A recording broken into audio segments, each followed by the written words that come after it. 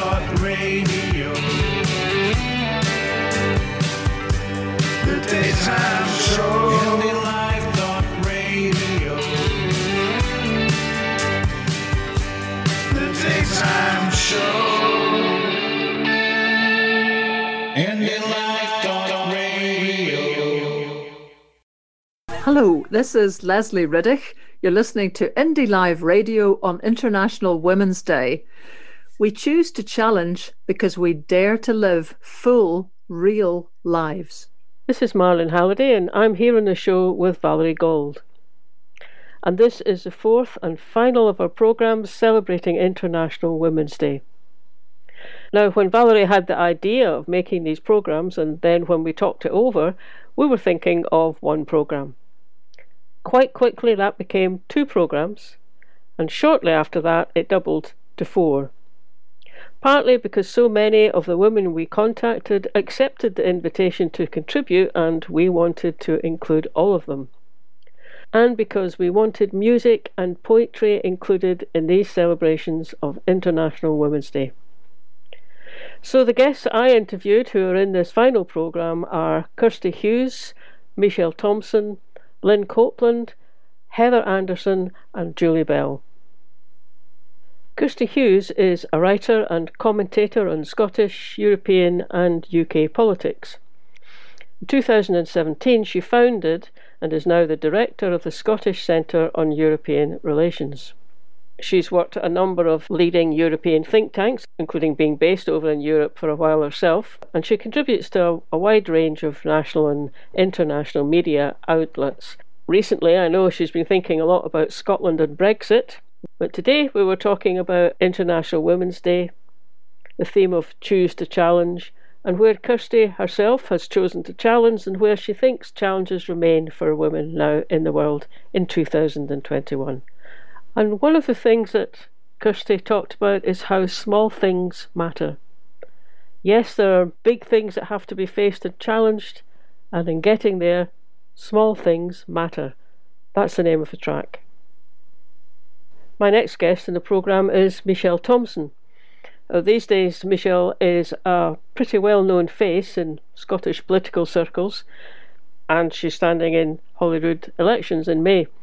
She graduated from the Scottish Conservatoire and she worked as a musician professionally.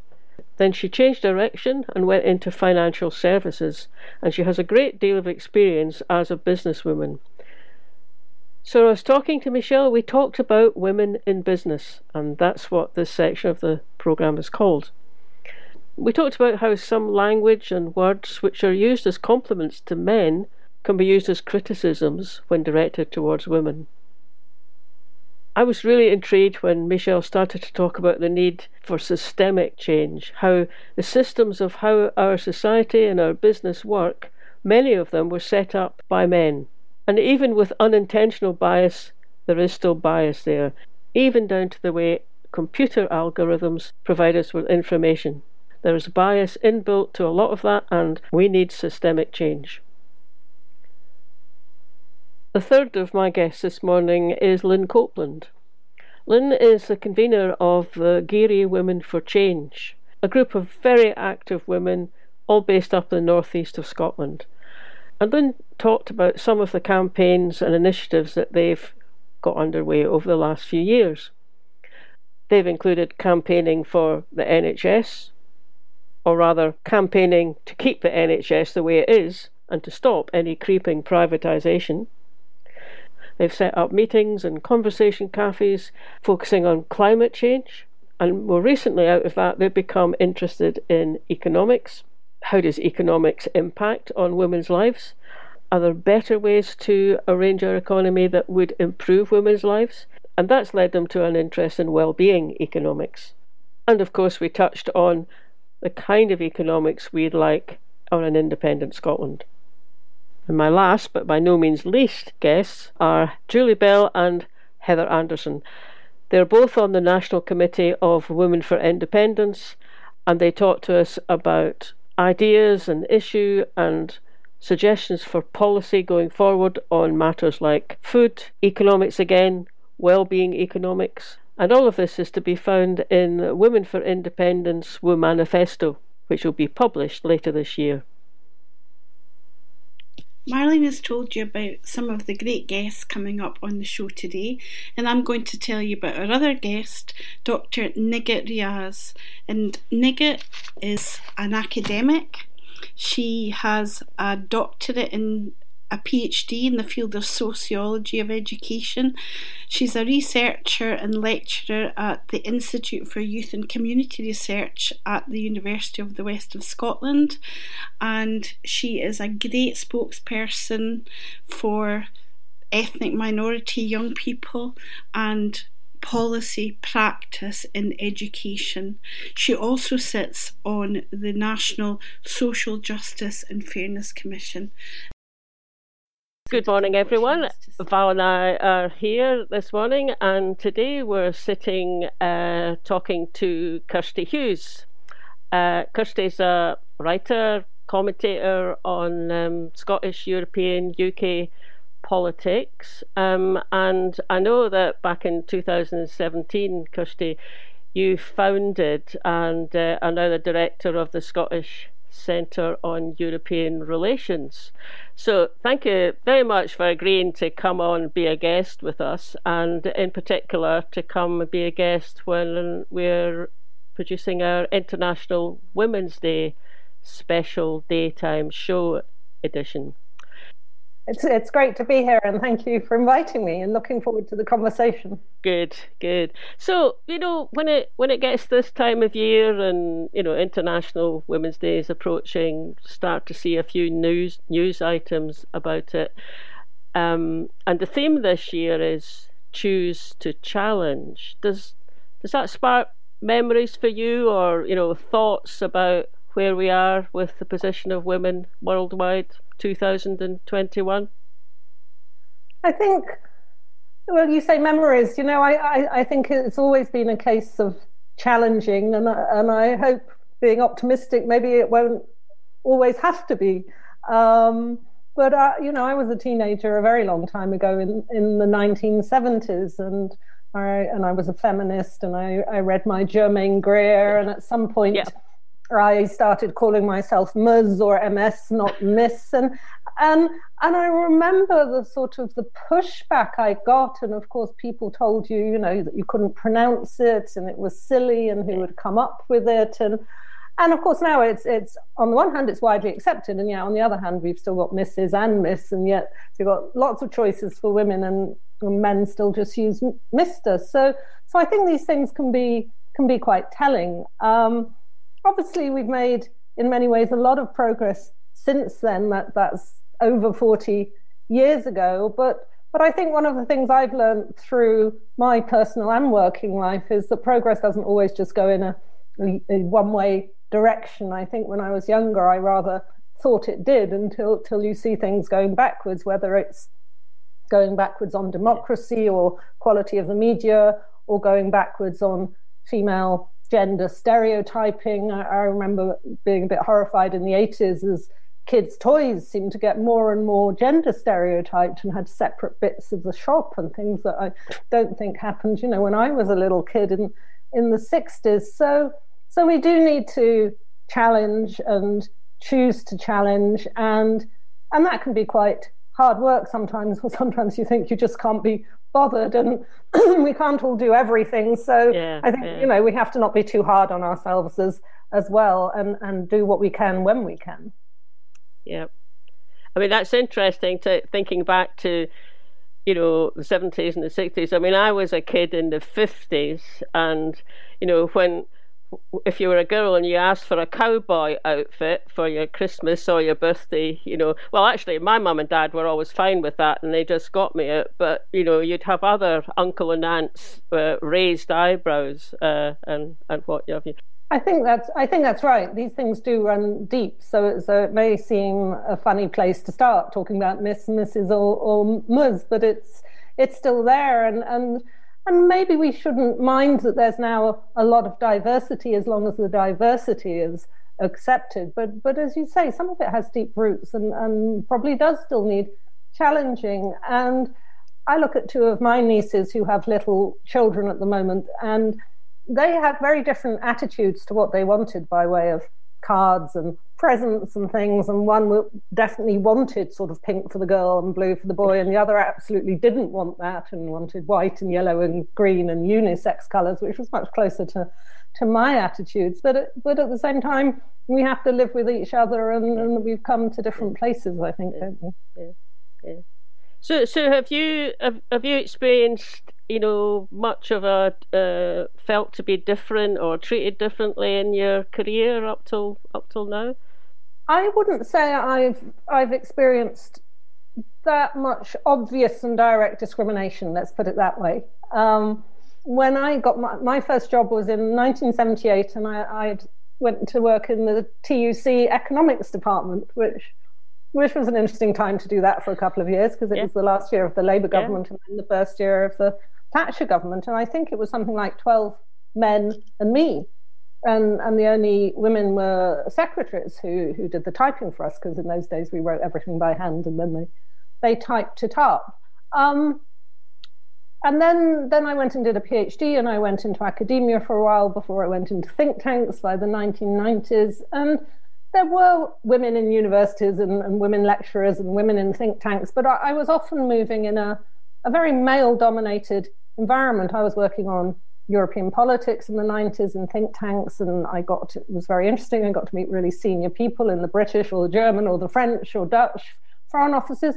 But they were often majority men of them, and some of the time, and I would say throughout my life, and I'm sure you've experienced this too, is that sense of not being taken as seriously.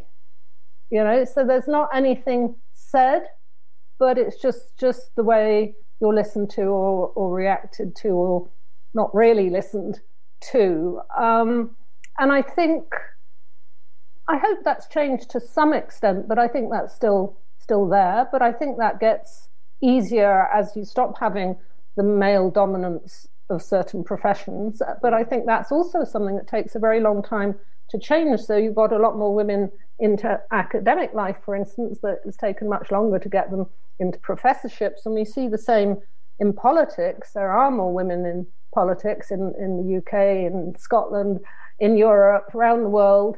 But there's only, I think, about three parliaments in the world where there's more than 50% of women MPs. So I think dealing with discrimination is a multifaceted thing, but it's certainly helped if you don't have a male-dominated, male-led society. And I think I was looking at these figures ahead of this conversation with you for Europe and how much the European Parliament has improved. And back in 1979, only 16% of the members of the European Parliament were women, and now it's 41%, which is good, but not good enough. It shouldn't have taken that long, and we're still not at 50%. But if you look at today's European Council, where the leaders of the European Council meet, so the prime ministers of all the 27 member states, not with the UK sadly anymore, and it's 23 men to 4 women. And so I think we have to look not just at numbers, but we have to look at hierarchies, don't we? And I think that relates to women's role in society in general, but it also relates, you asked me about my personal experience, and I think it relates to that, because it's not just your personal experience, is it? You're part of this still unfair and still overly male-dominated society, even though, glass half full and half empty, huge progress, and that's great. And it's brilliant to see, Angela Merkel as the most powerful EU politician in the last 15 years, or some really tough women working in the European Commission, just talking about, areas I focus on. But we have to, going back to your phrase, we have to keep challenging, we have to keep critiquing, don't we? Yeah. It's interesting what you say, Kirsty. I'm interested in this idea of, being in a very male-dominated environment, just numerically. And I wonder if you've ever had that experience when you're in a meeting and you say something and nobody really reacts, like you make a suggestion, and then maybe 5 minutes later a man makes the very same suggestion and people respond really positively, and you think, wait a wee second, I only said that, about, has that ever happened here? I think that's quite a common experience, isn't it? Yes, I think that certainly has happened to me, and I can't think of a specific example right this minute, but yes, that you say something, people listen, or maybe they interrupt, and then they move on, and then a man says basically the same thing, and then the idea is greeted as yes. There's that cartoon about it, isn't there? There's some sort of board meeting, and there's a woman on round the table, and she says something, and the chairman says, "That's a very good idea, Miss Smith. Mr. Brown, would you like to make that suggestion?" And it just catches the whole kind of situation there. And it's both blatant and subtle, isn't it? I think there's been a lot of studies down the years that have looked at those sorts of dynamics of how men and women talk in groups, and that women have to work harder to get in the conversation, and that then men may tend to refer back to what a man said more than they'll refer back to what the woman said. And so you may not feel you're being directly discriminated against, but there's a sort of social signalling and hierarchy going on, isn't there? And that's quite hard to combat, because firstly, partly it depends on you, obviously, and other women. You have to keep pushing yourself and being assertive, and then being put up with being told you're too assertive or you're too tough or things like that men on the whole don't get told. So there's that double standard I've certainly experienced as in sort of being in management positions in organisations.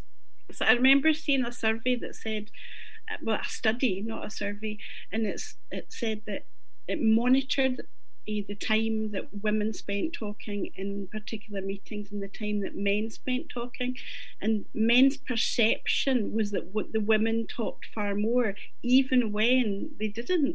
Even when, measured chronologically, the men talked a lot more. The men had the perception that the women were speaking a lot more, which I thought was quite revealing.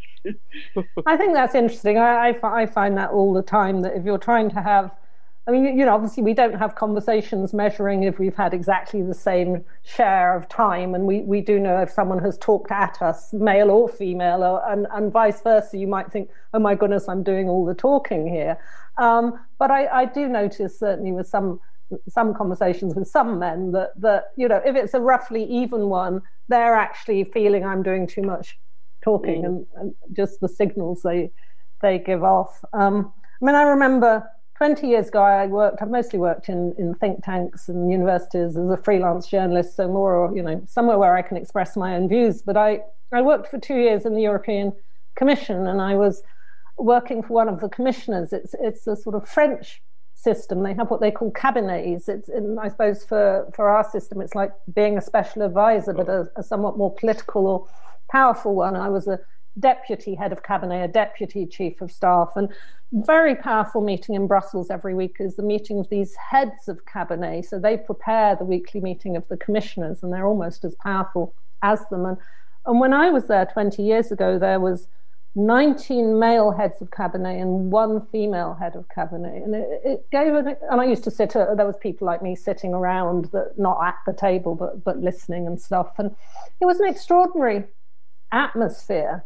The one woman was extremely tough. She was a top French diplomat, and the French always sent very good people, including women, to Brussels. But it was a very bizarre thing. And even today, although Ursula von der Leyen, who's the first woman president of the European Commission, so we have to welcome that too, and she made sure finally and belatedly that there was pretty much 50-50 female male commissioners, although there were 27, it can't be exact, so it's 13 women and 14 men. But there's something like I think it's 4 or 5 women heads of cabinet, chief of staff at the moment, to what will it be, I'm trying to think, it's still 27 commissioners, so to about 20 or 22 males. So again, it's coming back to these hierarchies. Yeah.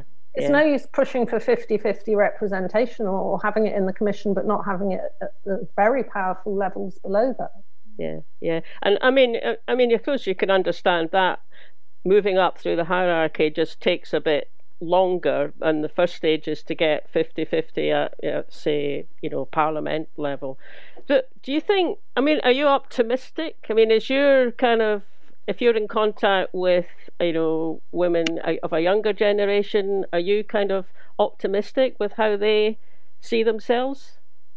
I like to be optimistic about it because otherwise, I'm a big critic and skeptic, but I think pessimism just undermines your energy for this sort of thing. And I also think, I think it's good to say it's outrageous that it's taken this long to get to 41% of MPs in the European Parliament, or that it's not yet at 50-50. And then at the same time, you can say, well, thank goodness that we did achieve that.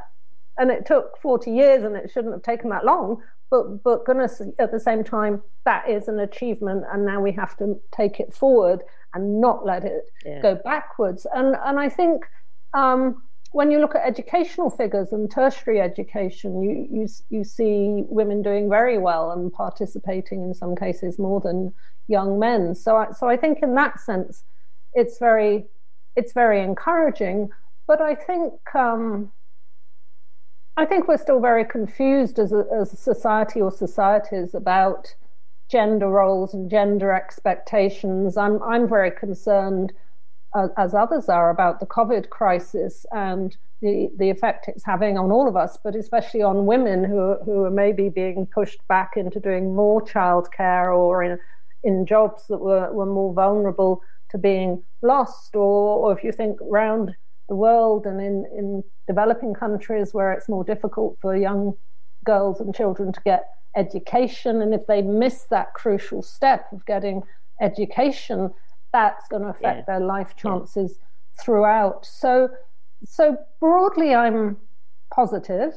I don't think women are going to get back in their box, and I think it has moved forward. But as I said at the start, I think these things can go backwards a bit as well as forward, and we have to guard against that, and we have to recognise how multifaceted it is, and therefore how difficult, because there's so many things to challenge or debate or see where we agree or where we disagree. Yeah.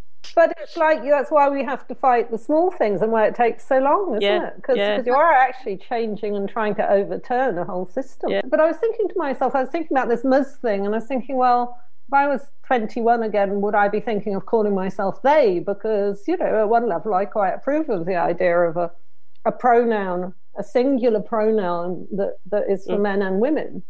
One last thing is on the surname thing is I read a really interesting article just the other day saying that there are quite a few female artists and writers whose work was neglected simply because they got married and their names changed. The recognition of their work was kind of lost because of different There was an article in The Guardian, I think. Anyway, sorry.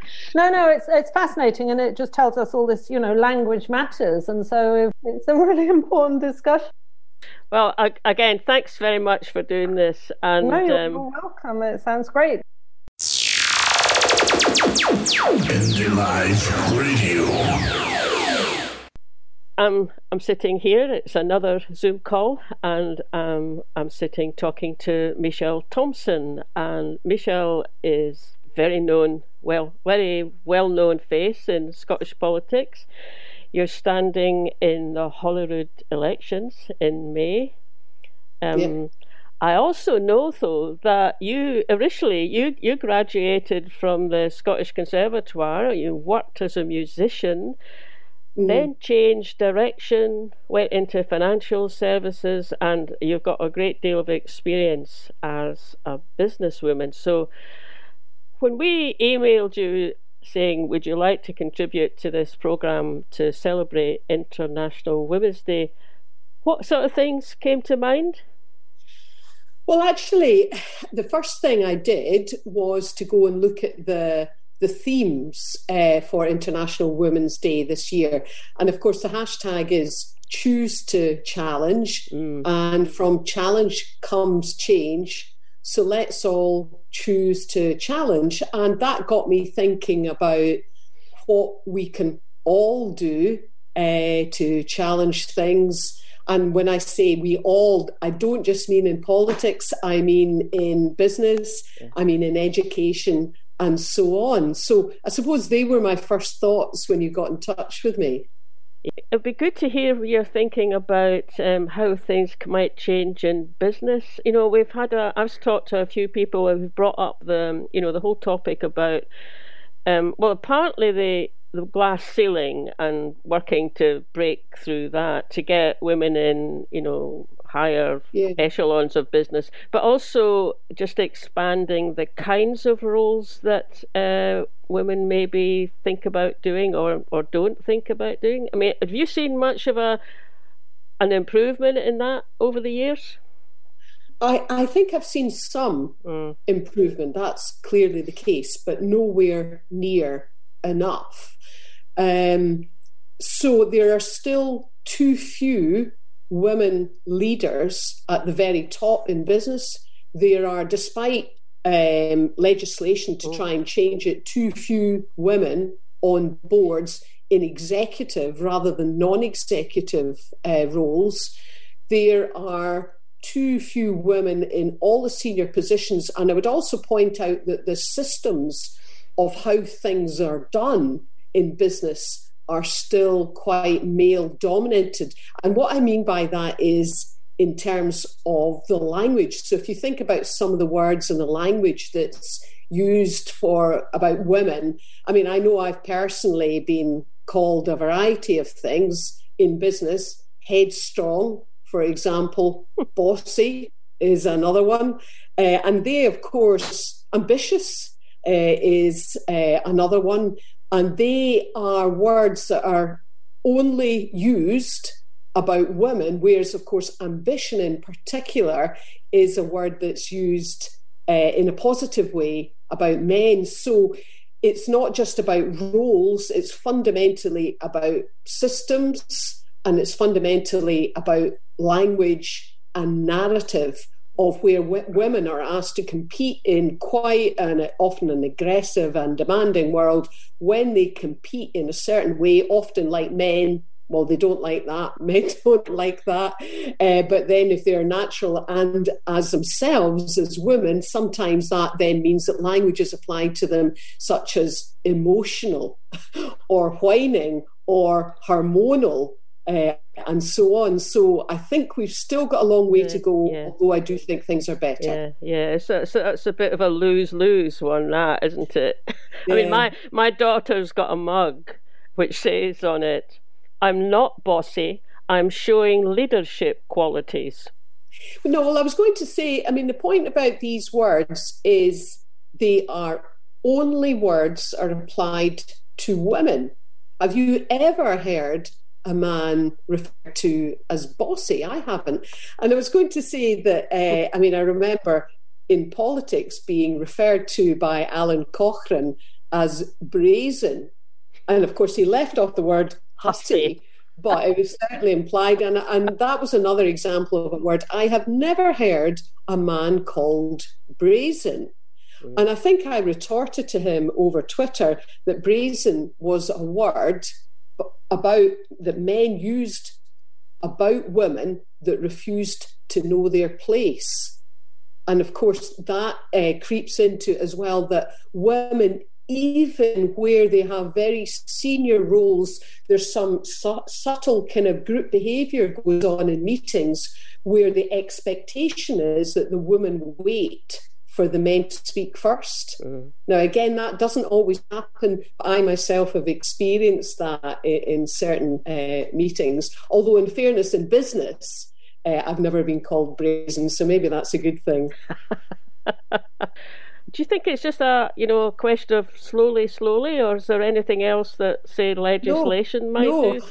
I definitely don't think it's a question of slowly. And I know that people will have strong views about positive discrimination, for example, in boards, and legislation has been brought in to do that. But what's tended to happen is that at board level, women have been given what's called non-executive roles, whereas the executive roles still disproportionately go to men. Now, I agree that that legislation had to be brought in, and I would say that more needs to be brought in as well, because things simply aren't changing fast enough. I don't have the figures in front of me today, but I remember when I did calculate it before, that at the rate of change that we've had since that legislation came in, it would still take a ridiculous amount of years to get to parity.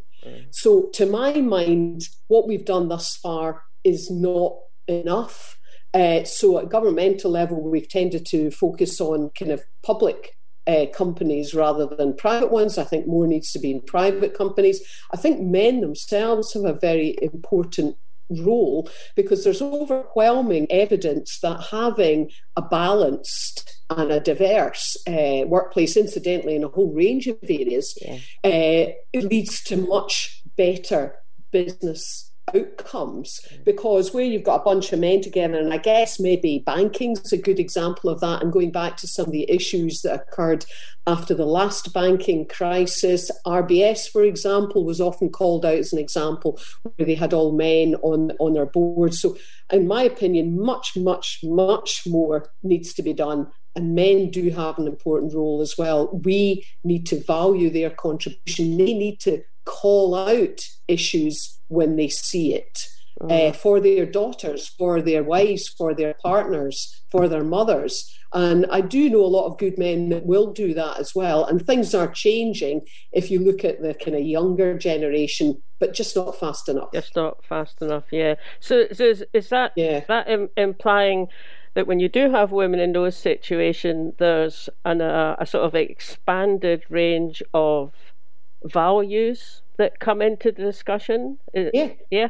Well, yeah, because women, if you look at your typical kind of like women's lives, and take, for example, the pandemic at the moment, we know that the impact of the pandemic has fallen disproportionately on women. For example, key sectors like hospitality have been badly affected, and many women work in hospitality.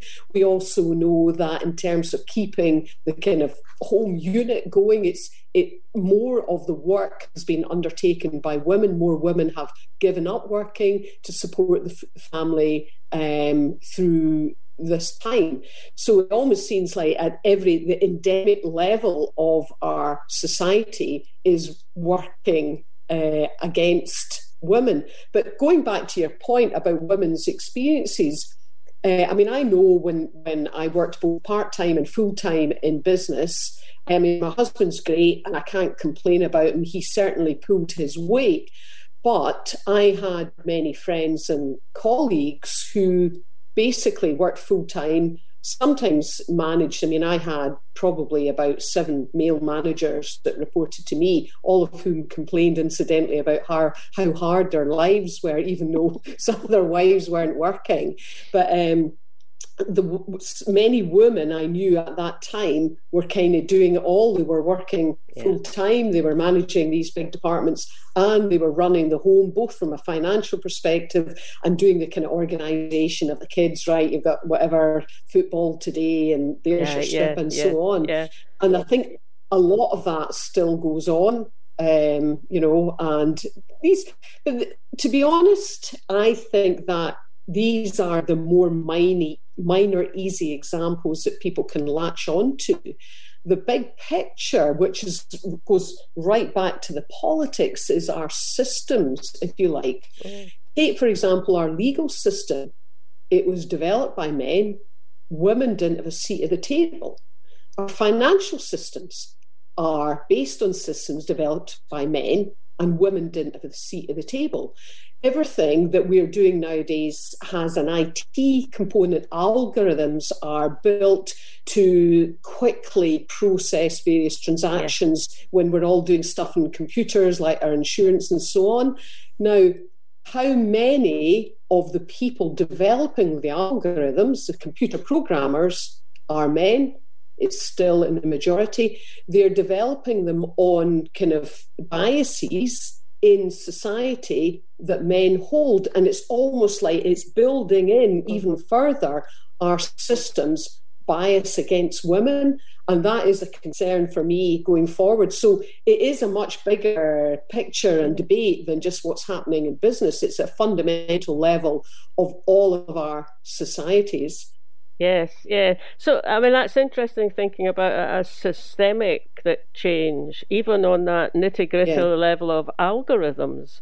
Do you think the current, I was going to say enthusiasm, maybe that's too strong a word, but the current interest in thinking how to implement a well-being economy, do you think that's something that's going to come to the fore? It does sound like it might be something that would help address that imbalance you've been talking about.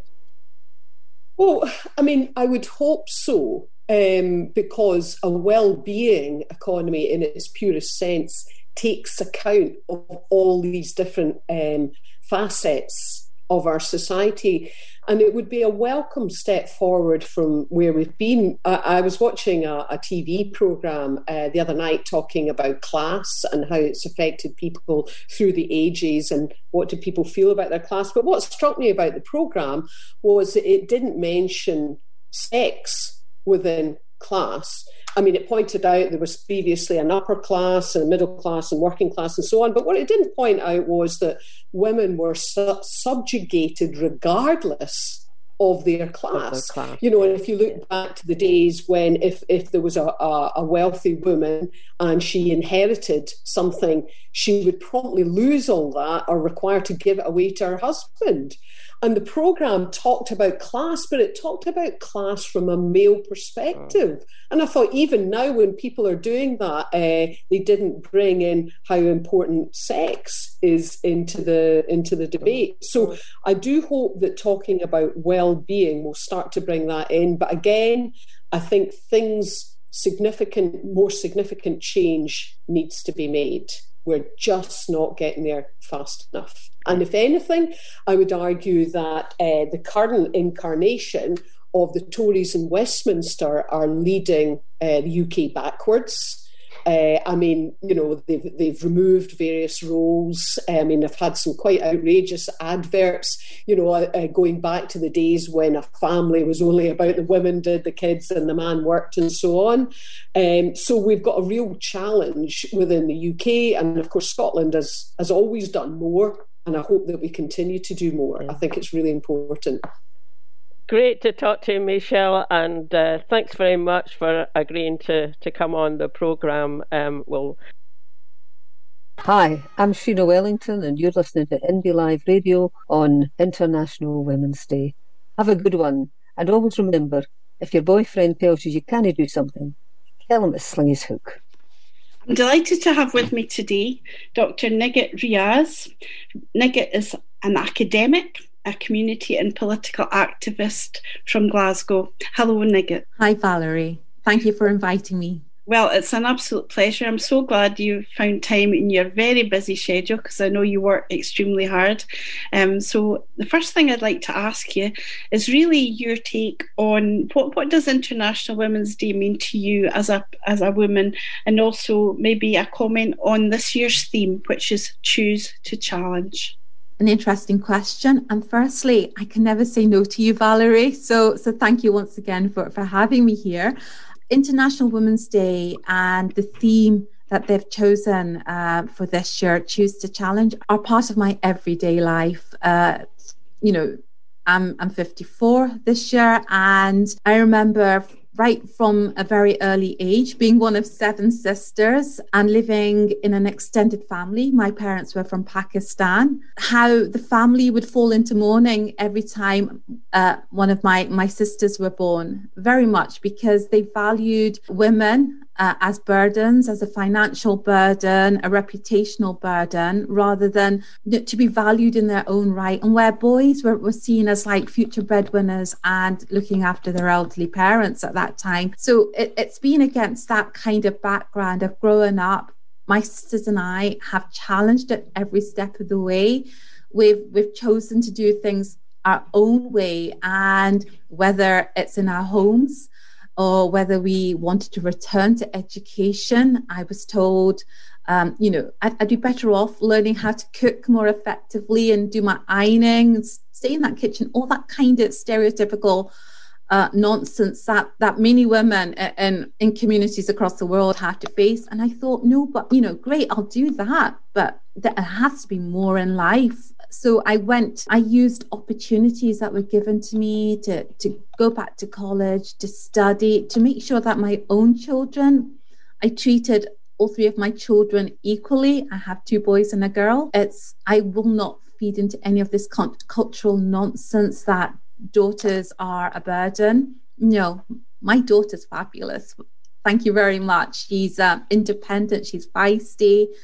She's a single mother, and I'm just proud of every day of how she looks after herself, how she supports her child now. So it's about making sure that we fight for equality, we fight to be heard, we don't fall into stereotypes. And I've done that when I entered the political sphere, again, because I wanted to make a difference. Very much enjoyed the majority of my time in that space. But again, towards the end, it was very much about challenging the narrative of social justice, equality and fairness. I felt that, well, what did those words actually mean to marginalized communities, to our disabled communities, to the LGBTI community? It was just like, well, I know what it means for the white middle class members of our society, but how does that translate? So that fed into my research as a doctoral student and now a researcher, and some of the work I'm doing for another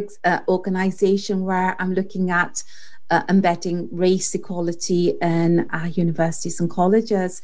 So it's been that kind of journey where, it's about holding up that mirror to power, to say, please look, this is what you want to see for yourself. How does that actually translate into other sections of our community, of society, and what can we do better to look at inequalities that we have to traverse on a daily basis? It's really interesting. That is hugely interesting, because you're talking about that from a personal perspective, from your own experience in your own family, but also in your own professional and academic career, and politically as well, which is linked but separate, that you have challenged not only stereotypes about women, but also, I know through your work, through anti-racism, and sometimes that can be through saying things. When I read some of the things you write, it by virtue of being challenging, it has to make you feel uncomfortable, and as a white person I read it and I think, and you are challenging people's, you're taking people out of their comfort zone and making them think about things, about unconscious bias and so on, that I think it's so important. And you're backing it up with robust academic research, which is really important. So would you say that women in academia, would you say they bring a different perspective than male academics to that kind of challenging of stereotypes, or does it depend on the person? I think it depends on the person. It's very much about where they see themselves in academia. Do they want to be in a position of power?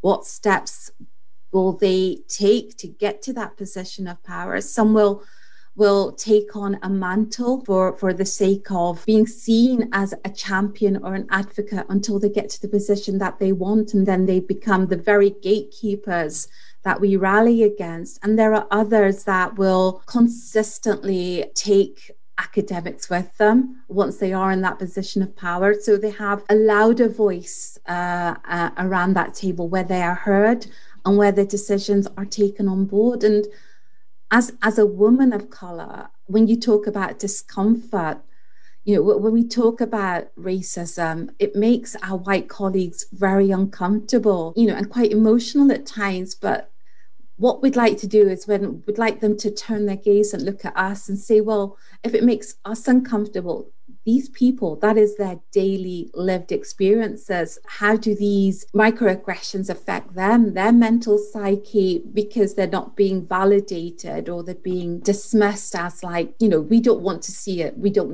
Therefore, we don't need to take that responsibility and accountability. So it's very much about saying, no, we are here. We're here. I'm here as a woman of colour, as a parent and a grandparent, saying that what happened to me in the 1970s, I do not want to see a repeat of that for either my children or my grandchildren. To me, Scotland says all the right things, and I want to believe in them. And we've done fantastically well on some very progressive policies. But to me, when I scratch the surface, I actually want to see evidence and action. And that is what I will disrupt the narrative. More radical change. Rather than just lip service to. And I think that being a member on the Social Justice and Fairness Commission, having that voice along with Michelle Campbell and Julia Strakowska and Graham Campbell, having that ethnic voice has kind of empowered us to have a lot more to say about how we want a future and independent Scotland to look like. That's really reassuring, and great that you have these strong voices with Julia and Michelle, who I believe is standing for a Parliament for Holyrood, and Graham too. So I hope they wish them the best, obviously. Definitely. Having someone like Michelle with her background would be phenomenal for the Scottish Parliament. She has a background as a nurse in the National Health Service and mental health, isn't she? Mm-hmm. Yeah. really useful. In fact, I think she came tantalisingly close to being selected as a constituency candidate. Was it not one of the first time ever that there was a tie in the selection ballot, and she tied with another person and they had to rerun it, and she was narrowly defeated? So hopefully she may have a chance of being elected regional. Anyway, I hope so. Yeah, but so one last thing, you're talking about racism and universities, and I must say I haven't read all the details, but I was quite horrified recently. I live quite near the university, and I'm an alumna of Glasgow University, and I was really horrified recently to see the survey that was done, and I believe that Anton Muscatelli publicly apologised for it, to say that there was a huge incidence of racial harassment on campus. You kind of think, well, the campus is like in the middle of the city, and maybe people could experience harassment, but the idea that students at the university I think that it was a shocking figure. It was like 50% had experienced racial harassment on campus, and I found that profoundly, I'm looking for a word that's not an understatement, not disappointing. I was just disgusted to hear that. I mean, is that something that squares with your experience as an academic? It's the Equality and Human Rights Commission. They published a report in 2019 called Universities Challenge. They found very similar findings of racism towards students and staff. And the Glasgow University report was in response to that. And I'm glad, because these are very honest conversations. They need to be had for that kind of race audit to happen, to say, well, this is what's happening, and how are we going to address these issues to create a safe and socially equal and just environment for all students to take place, where there is that respect and dignity given to both BAME staff and students. So because I am part of that area where I am looking at creating a toolkit, which is funded by the Scottish Funding Council, and the project is led by Advance HE. Khadija Mohammed, a senior lecturer and programme leader at UWS, is the chair of that steering group, which is made up of 12 mainly BAME professionals, academics and postgraduate students who have that lived experience and academic knowledge that they've brought to the project, where we've created a set of assets on how to tackle racism and to be able to talk about whiteness, racism, and race in a much more confident manner.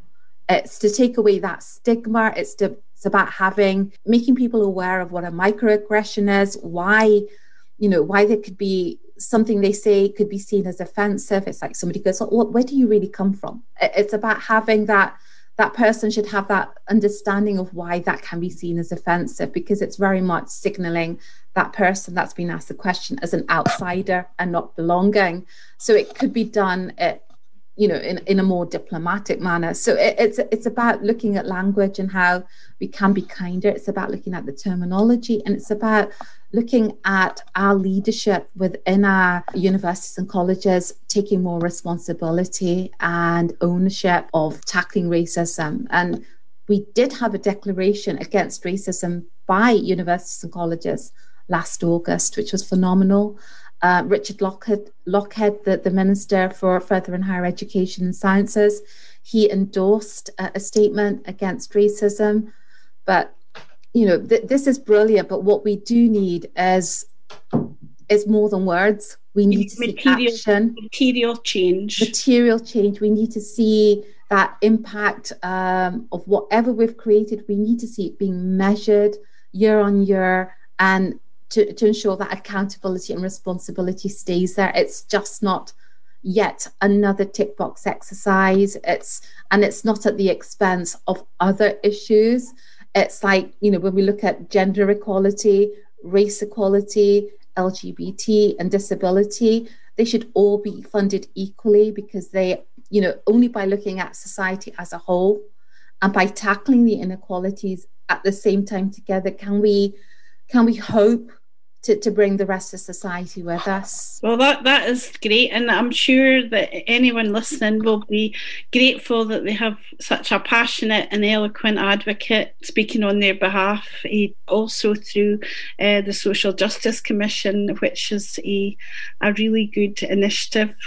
I think it's only been going for about a year, is that right? That's right, yes. And we will have the report out in the next few weeks, so keep an eye out for that. Will do.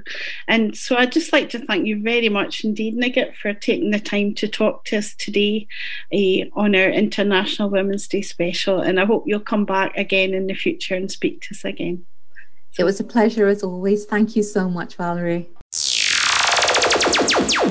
Indie Live Radio. This is Marlene. I'm back. I'm sitting here with another of our guests for this morning's International Women's Day special daytime show edition. And I'm now sitting here with Lynn Copeland. We're going to be talking to Lynn for a few minutes. And Lynn, thank you so much for agreeing to come on the programme and have a chat with us. You're very welcome, Marlene. So we know you're a activist, and we know that you've got concerns about climate change. We also know you're involved with Mums for Scottish Independence, and we know you're involved with the Garioch Women for Change. You've just been telling me that a few years ago you went down to Edinburgh for one of the International Women's Day celebrations. So this year the theme is Choose to Challenge. Does that spark memories for you of being down there before, or thoughts about where are we with position of women worldwide in 2021, or even just a bit more at home with your own group, the Garioch Women for Change?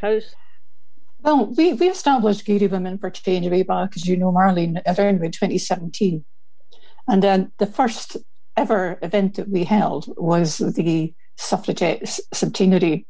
We marked that really well.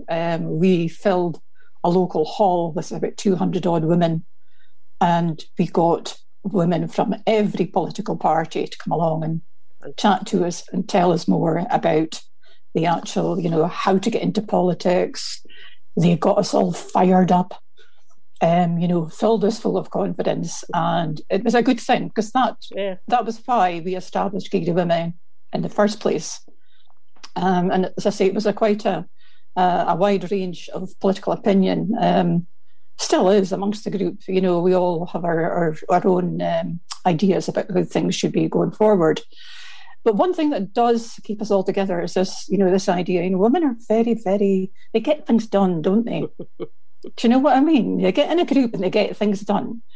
And we sit down and we talk about different issues, political issues, and about women's issues, women's concerns, and how the political people are performing for us, really, how our government's coming through with results in that. Last time we spoke, I think we spoke about the NHS, and we spoke about Garda Women's Safeguard, or Scottish Health Service, where we actually we trained facilitators on the back of a wee grant that we managed to get from a group in Scotland, SIF.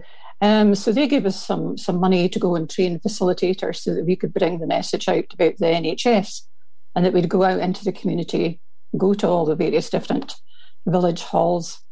And that was tremendously successful, we feel, because a lot of people don't actually know what goes on behind the scenes at the NHS. There's so much propaganda on television, etc. So we highlighted a lot of issues as regards that. And we did raise awareness, and I'm pretty sure a lot of people would know an awful lot more about the stealth privatisation of the NHS down south, etc. Yeah. We kicked that one off just after the Suffragette Conference in 2018. So there's so much happened since then. Even since the start of our campaign, there's been changes. Brexit's happened. Yeah. We now had the Internal Market Act, it is now, 2020. And also we've got this trade bill that's coming along. Now, these incorporate an awful lot of the topics to do with the actual stealth privatisation. Public procurement, for example, is a big feature of the NHS. And when we spoke last time, I think I spoke about how Westminster had decided to roll over, if you like, certain elements that were coming back from the EU. And they were doing this using, it's a thing called statutory instruments, which means that there's no debate and there's no vote about anything to do with it. They just simply roll them over and they become part of law. And what would happen is that they would look to have a common framework right across the UK. So this has implications, obviously, for Scotland, in that they may well decide that they want public procurement to be, the common framework throughout the whole of the UK. And that would impact on the NHS, because the NHS is actually, that's the bedrock of the NHS, is the public procurement aspect. It's interesting, isn't it? I mean, back when, the NHS in the UK as a whole was being set up, and probably before that, there was probably a generation of women there who were having similar conversations about what they want for the NHS, and it was really important to do this, that, and look after, women's health, and obviously not just women. But do you see what I mean? There was probably a struggle, at least at some point way back then, and if you think worldwide, I mean, you certainly come across stories, in the being reported in the news about women in developing countries, and they're having to, push their politicians to set up better healthcare provision. And yet here we are back in the UK 2021, and to some extent we're having to restate those whole arguments. Another kind of generation of women having to come to the fore to try and, in our case, it's to protect something. But how do you feel yourself? I mean, are you, sort of optimistic about how direction of things are going with respect to women's position in the world, or is it a time when maybe we do slip back a bit? I think possibly a bit of both, actually. There's so much that we have achieved in terms of improving conditions for, in childcare and all this other good stuff. Education wise, women are involved in a wide range of professions now. There is no stereotypical kind of approach to things now. Women can be what they want to be. That's a very positive aspect. And I think as well, in my own background, I'm a scientist, so in my own background, it's good to see that there are young women that are very keen to put themselves forward in that kind of sphere, in the STEM, subjects, and try and get themselves into engineering, all sorts of, medical related type stuff. And in Scotland, we've got the highest percentage of bioscientists, in the UK. We have a tremendous amount of bioscience, and it's one of the areas in the economy which is really progressing rather well. I think the Scottish Government had set a target that the biosciences would increase, the GDP by a certain percentage, and that was exceeded. It was just spent beyond their expectations as far as that's concerned, and that's something that doesn't get an awful lot of publicity. But as far as women are concerned, there's a lot of women work in labs, because of the dexterity, with the smaller hands, and that does come in. It does come into play from time to time. Pay attention to detail and keep the records, well up to date. Yeah, I know. Multitasking. Exactly. Yeah, absolutely. But I know what you mean, because my daughter's 40 now. Oh, I don't know how that happened, but anyway. When she was maybe second or third year in secondary school, and we were in a parents' evening, so my husband and I were in, we're chatting away to her physics teacher, who was also the head of the general science department, and we're chatting away, and he was saying how good she was at physics and maths, chemistry, and then he sort of paused and he said, I just wanted to say that, we're sure that she would be very good going forward, specialising in these subjects. It's just that, sometimes we know that parents, of daughters are a little bit, wary sometimes of their daughters doing that. And then my husband and I burst out laughing and said, yeah, that's okay. You don't have to worry about that with us, because we're both scientists, and we'll be, do what she wants, but if that's what she wants to do, that's great.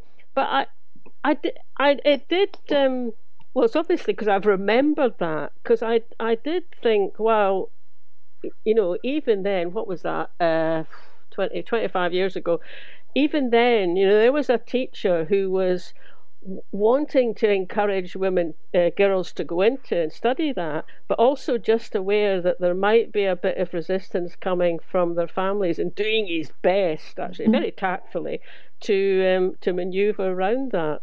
It's not that long ago, isn't it? I mean, 25 years.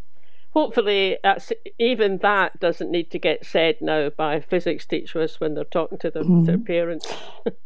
I think it's quite important, though, that women are taking different direction because of the business with climate change. Yes. Because Gaiety Women had, just before lockdown, in fact, about a week or so before lockdown, we filled the town hall again in Inverurie, and brought in speakers from all over on all different subject areas to do with climate change. And we got a phenomenal response for that as well. It was called the Eco Emergency Event. Ah, right, yeah. Okay. Yeah. So it covered a multitude of things. We had a huge screen in the hall, and we played different films about people recycling things, and other films about the environment, and biodiversity, lots of different subject matter on the videos. We had stands as well, a few stands from, different people were there as well with different subject matter again. And then we had ongoing upstairs, we had lots of different seminars. So we had like 3 different seminars going on at the same time. And we were really quite, we were very, very pleased at the outcome of that. Fantastic. People say, oh, yeah, that was really great, when you have another event and all this. And we had planned to actually have follow-ups to that. And we had some funding left over, and we were looking to have climate cafes. Oh, yeah. But of course, with the lockdown, all that was knocked on the head, So, but we continue with that. We've got a Facebook page, and we often put up information about climate, every aspect of climate change, innovation, new product, and but also, there was a really interesting girl, a young woman called Jane Morrison, who is part of an alliance, Wellbeing Alliance. And she was there, and she was very good. She wanted to people to participate in what she was doing in her session, and that was really, really good. And they are allied, Jane Morrison's group are allied to a woman called Catherine Trebek, who wrote the Economics of Arrival. Yeah. So that was really interesting, and that's another area that women are underrepresented in, is economics. So here we were, we're fortunate enough to have Jane there to explain things to people, and that really stirred our interest. We got going on that, and we started to look at things that were topical. The Scottish currency, looking down the line at what would happen post-independence, how, that would be tackled and everything. It was just really, really interesting that there are all of these women out there that are writing books and doing presentations, etc., formulating all sorts of economic policy. And sort of, breaking the mold kind of thing. Your idea of an economist is some geezer in a suit, shirt and tie, in a suit, talking all sorts of mathematical models and everything of that kind, Yes. And I mean, it's true, isn't it? There's a business about breaking through the glass ceiling, which probably we're still in the process of doing, or at least the higher echelons of that. But you're right, there's also just breaking out the mold of what kind of, interests or jobs or careers or anything that women should be doing. And I mean, obviously no reason why they shouldn't be doing all of them, all or any of them. Well, look, it's been really great talking to you, and once again, thanks so much for being prepared to come on and just give us your ideas, thoughts, experience that we can put out in the programme. So thanks again, Lynn. Thank you, Marlene. Hi, I'm Kayla McMahon. I'm the convener of Young Scots for Independence, and this is Indie Live Radio for their International Women's Day special. And I think this year is even more special because the message is choose to challenge. And I think for all of the women in the independence movement, that is so important, that we are challenging the norms and challenging the narrative, not only of the union, but of our own movement, and making sure that we're bringing absolutely everyone with us so that our independent Scotland will be home for anyone who wants to call it that. This is Marlene again, and it's another day, and it's another Zoom meeting with more guests for our International Women's Day programmes. I'm sitting here with Heather Anderson, who's a councillor down in the Borders, and Julie Bell, who's a councillor up in Angus. But as well as doing that, both of them are on the National Committee of Women for Independence. So we've got you here to talk this morning, and what did you think? Maybe Heather, if we go to you first, when you got the email from us, saying would you like to contribute to a programme about International Women's Day, what sort of things came to mind? Well, lovely to be back. Great to be on the show. Thank you for inviting me. The thing I thought that might be of interest is Women for Indie haven't been quiet. They've been working away since back in 2012, and one of the things we've been working on is a Womanifesto, which we're certainly going to use in the next independence referendum, which will hopefully be soon, but we may also have it ready for the Holyrood hustings that are coming up. And the way that we've done a Womanifesto is meet and discuss things with loads of women. So I played a part in national councils over the years on food, farming and the environment, because as you know, I'm an organic farmer, and campaigner on land reform and land use. And we just had this fantastic day in Glasgow, when we were allowed to meet and be sociable. There must have been about 120 women there, very feisty women, and I did a presentation on all the issues, and then we put them into tables of 10, and they got 50 odd statements which they had to sort into the 10 commandments of food, and then we went round the 11 odd tables. Wow. And we took the top commandment from each table, and we eventually whittled it down to the top 10. So it's just brilliant stuff. So it covers things like everyone can afford to give their children nutritious and tasty food, and healthy and nutritious food is affordable. It's got great things like all workers in food, from farmers to waitresses, earn the living wage. Yeah. Our public kitchen uses local food and cooks from fresh. So very straightforward things. One of my favourites is our cattle, sheep, pigs and poultry are treated kindly and humanely.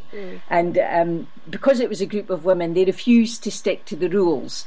So one of the 10 commandments is, this is one commandment, we are restoring soil health and increasing soil carbon, and there will be more trees on farms locking up carbon and providing shade for livestock, and we have halved our use of antibiotics in livestock and pesticides in food.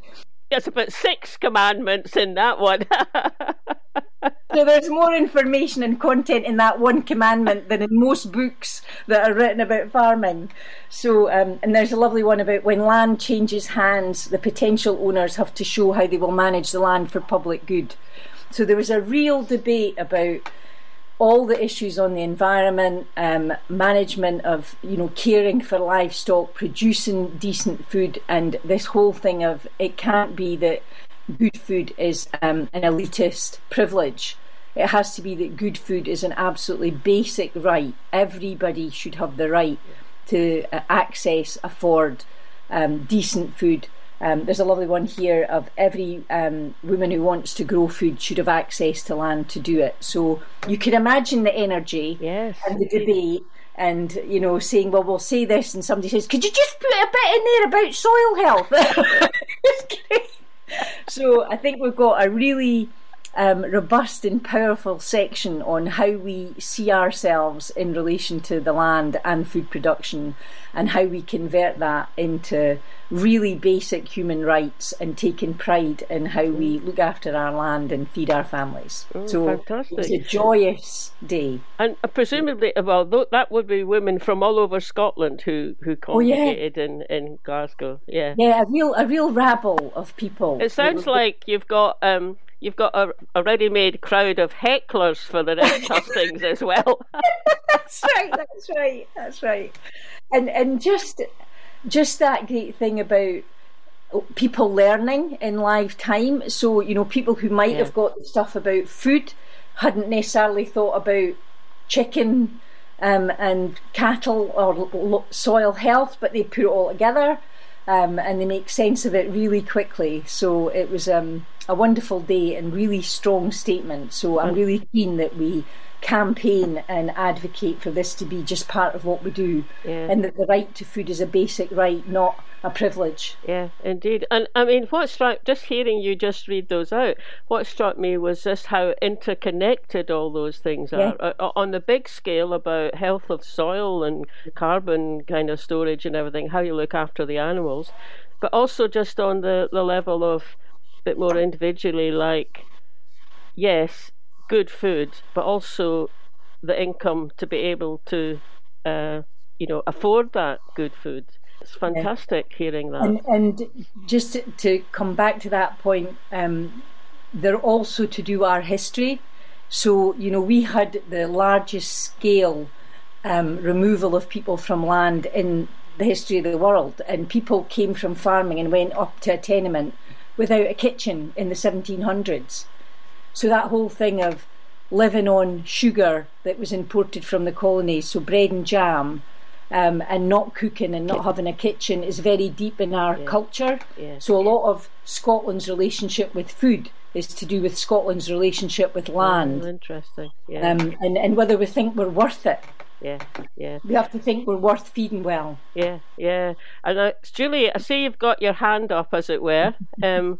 Yeah, I'd love to come in on that actually, because we did a couple of events around the economy with Angela O'Hagan from the Scottish Women's Budget Group at one of them. And I know that sounds a really dry discussion, but actually it was incredibly powerful, because it is issues like the introduction of a universal basic income to address some of the issues that Heather was raising there, but not just in an independent Scotland, but while we're getting there, looking at our economic policy to make sure it's gender competent. We can't deliver on a well-being economy unless it is gender competent. And I think the pandemic has shown us, if anything ever has, the importance of addressing those inequities in the economy where we can deliver on a more caring economy. The vast majority of our frontline workers throughout the pandemic are women. They're occupations that are gender segregated quite often. Women have borne the brunt of the childcare and the homeschooling during the pandemic.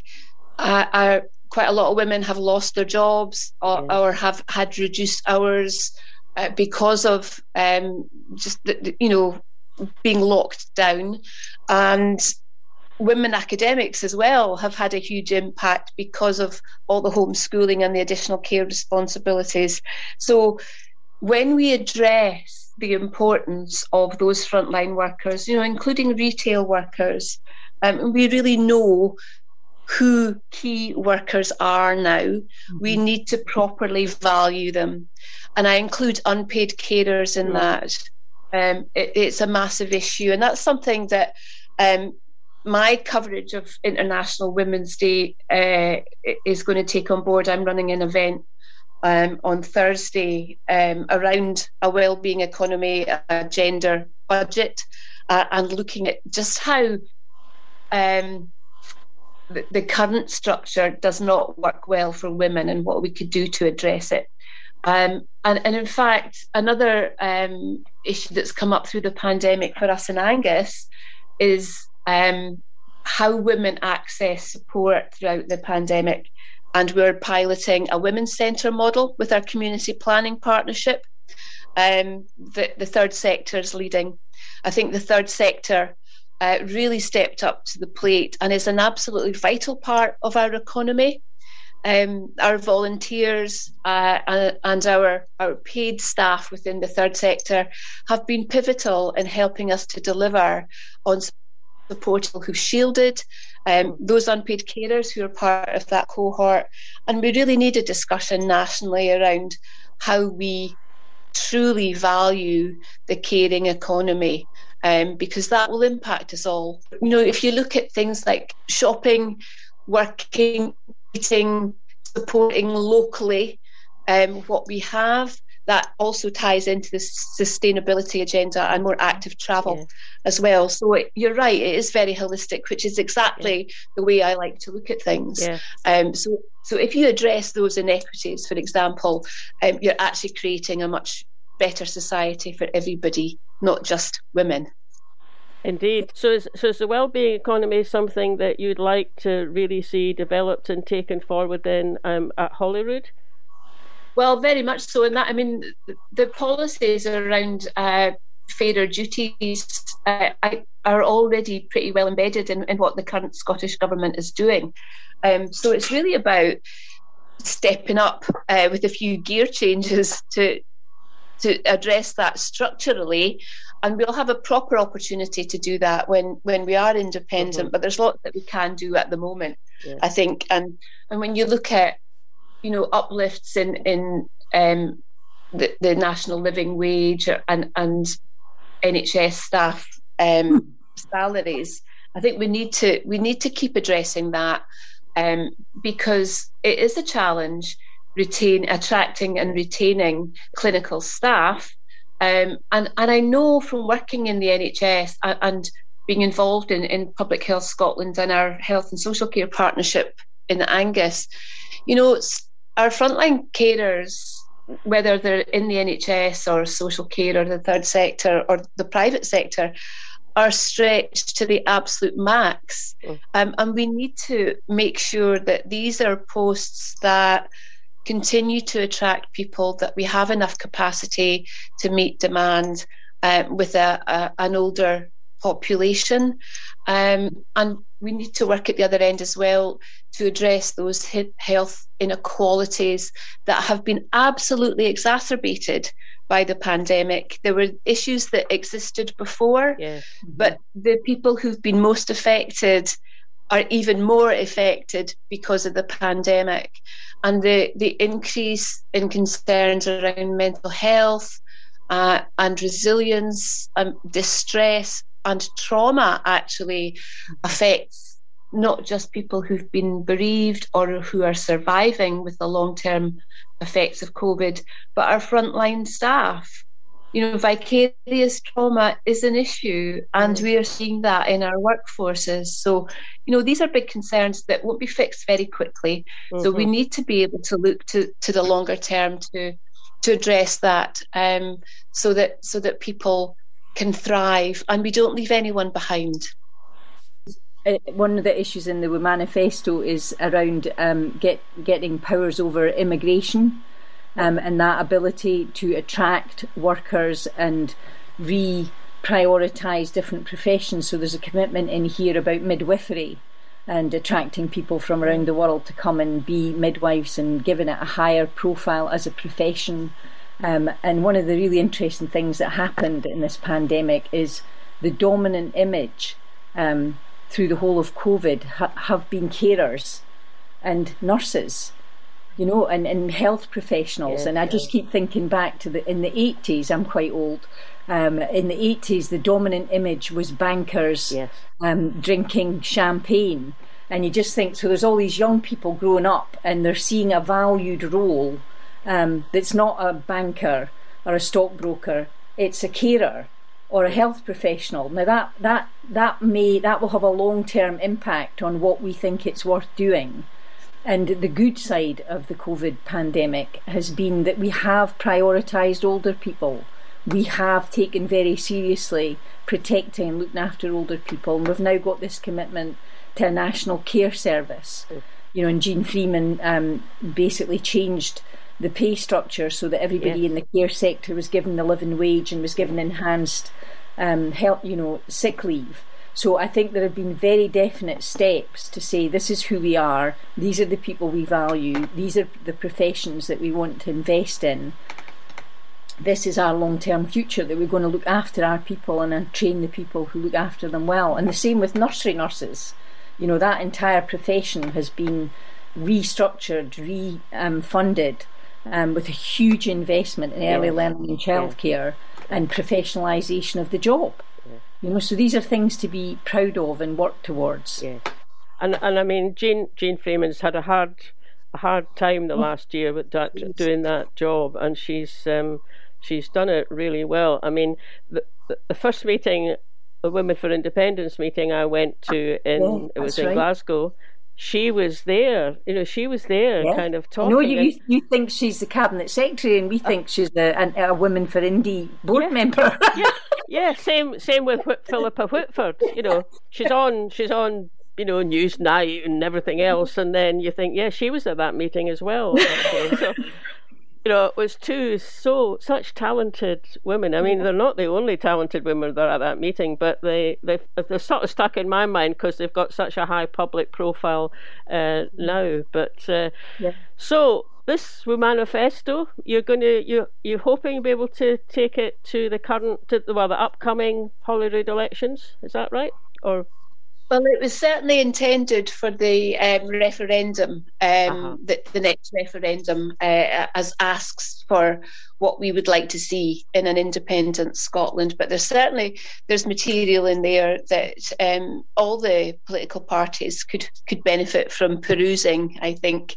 And they've stolen some of our ideas. So an end to period poverty and support during the menopause. You think, good, it's good. We just need to get it out there, and they could steal some more ideas. Steal some more, exactly. Yeah. Feel free, really. It might as well be. When you've got good ideas, you just have to be generous with them. Yeah.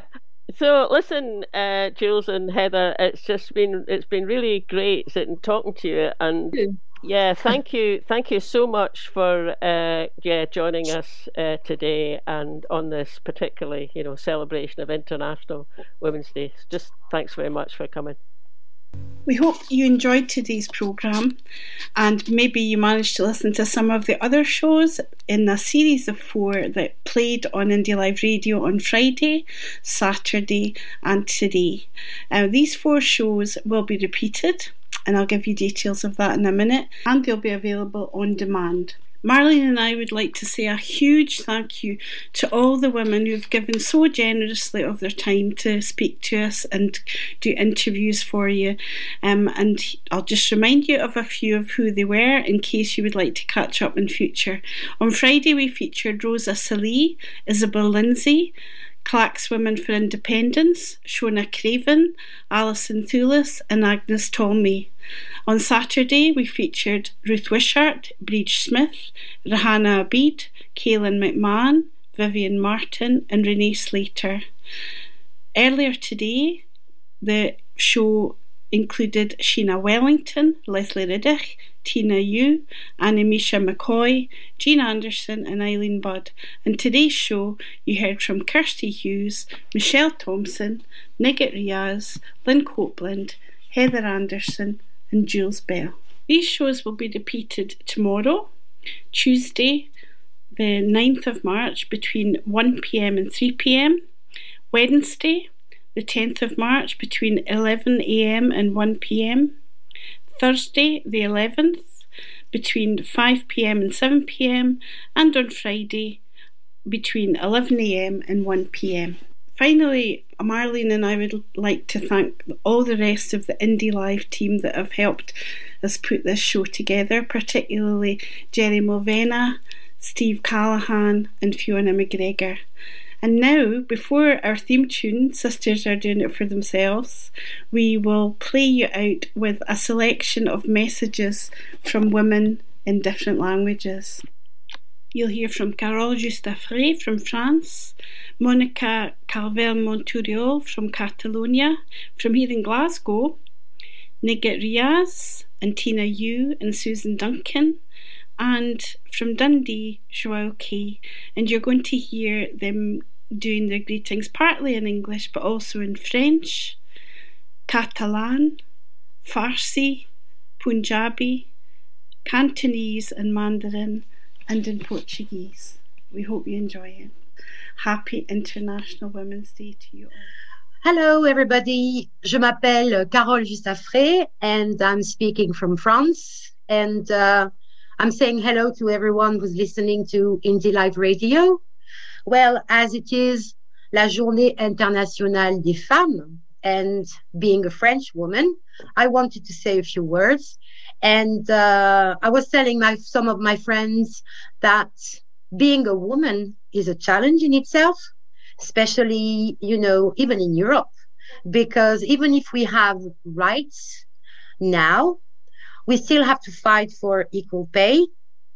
And in some countries within Europe, abortion is still a big problem. And there are people, even women, fighting against the right to abortion. And I think that for us women, the most important thing is to get an education and to have a job. Because as my great-grandmother told my mother years and years ago, never be financially dependent on a man. Get your job, and if one day something goes wrong, you can leave. So I know that even nowadays in the 21st century, because of some traditions, some religious traditions and, customs, women don't get access to education. They don't get access to, for example, the pill. And so they have children, and life for them is very difficult. And as for us, for example, French women in France, at the beginning of the lockdown, the president decided to shut all the schools. And as most French women work, it was very difficult for them to keep the children at home, and they couldn't go to work. So most of the time the husbands would go to work and the women would stay home. So to me, education and financial independence are the most important things for women around the world. And as long as there's a Journée Internationale des Femmes, it means that we'll have to fight till this Journée Internationale des Femmes disappears. Hi, Indie audience. I am Monica from Barcelona in Catalonia. I want to send a warm hug in these hard times we are living. for the International Women's Day.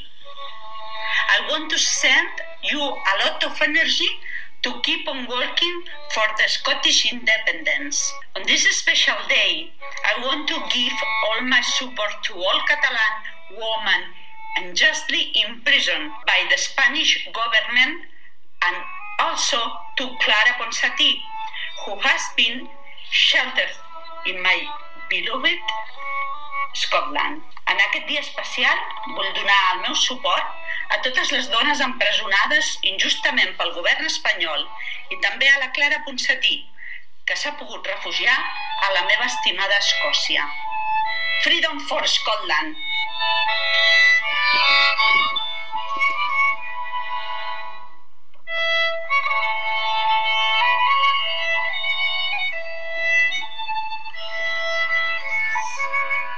Hello, my name is Susan Duncan. I live in Glasgow. You are listening to Indie Live Radio. Happy International Women's Day to you all. I was born in Iran, so I would like to do the same in Farsi. روز بین المللی زن مبارک. Choose to challenge gender toys. Buy your girls the science kit, the messy art project, or the robot.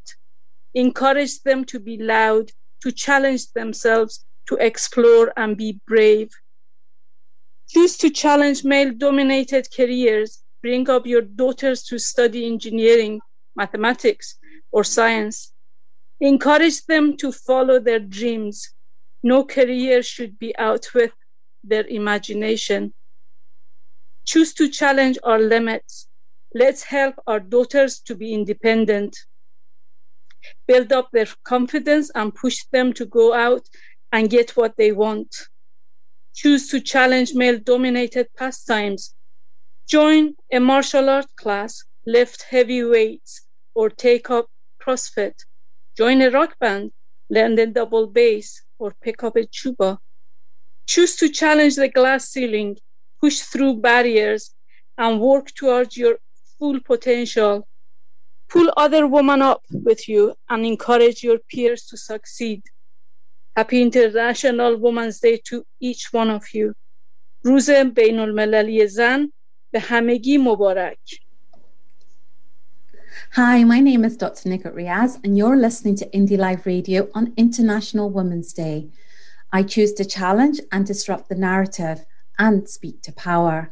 I'm now going to repeat this in Punjabi. Assalamu alaikum, namaste, sat sri akal. Mera naam hai Dr. Nigat Riaz. Tusi sun rahe hai Indie Live Radio on International Women's Day. मैं जो कह रही हूँ कि मैं हना मुकाबला करूँगी और जिरी गाल बात है कि जो मैं सच का साथ दूँगी. Shukriya. Hello everyone, this is Tina Yu. You're listening to Indie Live Radio on International Women's Day. I'm just going to wish all our listeners good health and success in Mandarin and in Cantonese. 你好，祝大家，我叫做余玉晴 Tina Yu。你聽緊係 Indie Live Radio， 係國際 International Women's Day， 祝大家身體健康，萬事如意，馬到成功。My name is João Kay, and I am so happy to be addressing you at Indie Live Radio for International Women's Day special. I have been in Scotland for 4 decades, and I was attracted by the excellence of your universities and also by your extraordinary intellectual achievements through the centuries. I now have a Scottish husband and 3 Scottish children. I love the country and admire it tremendously.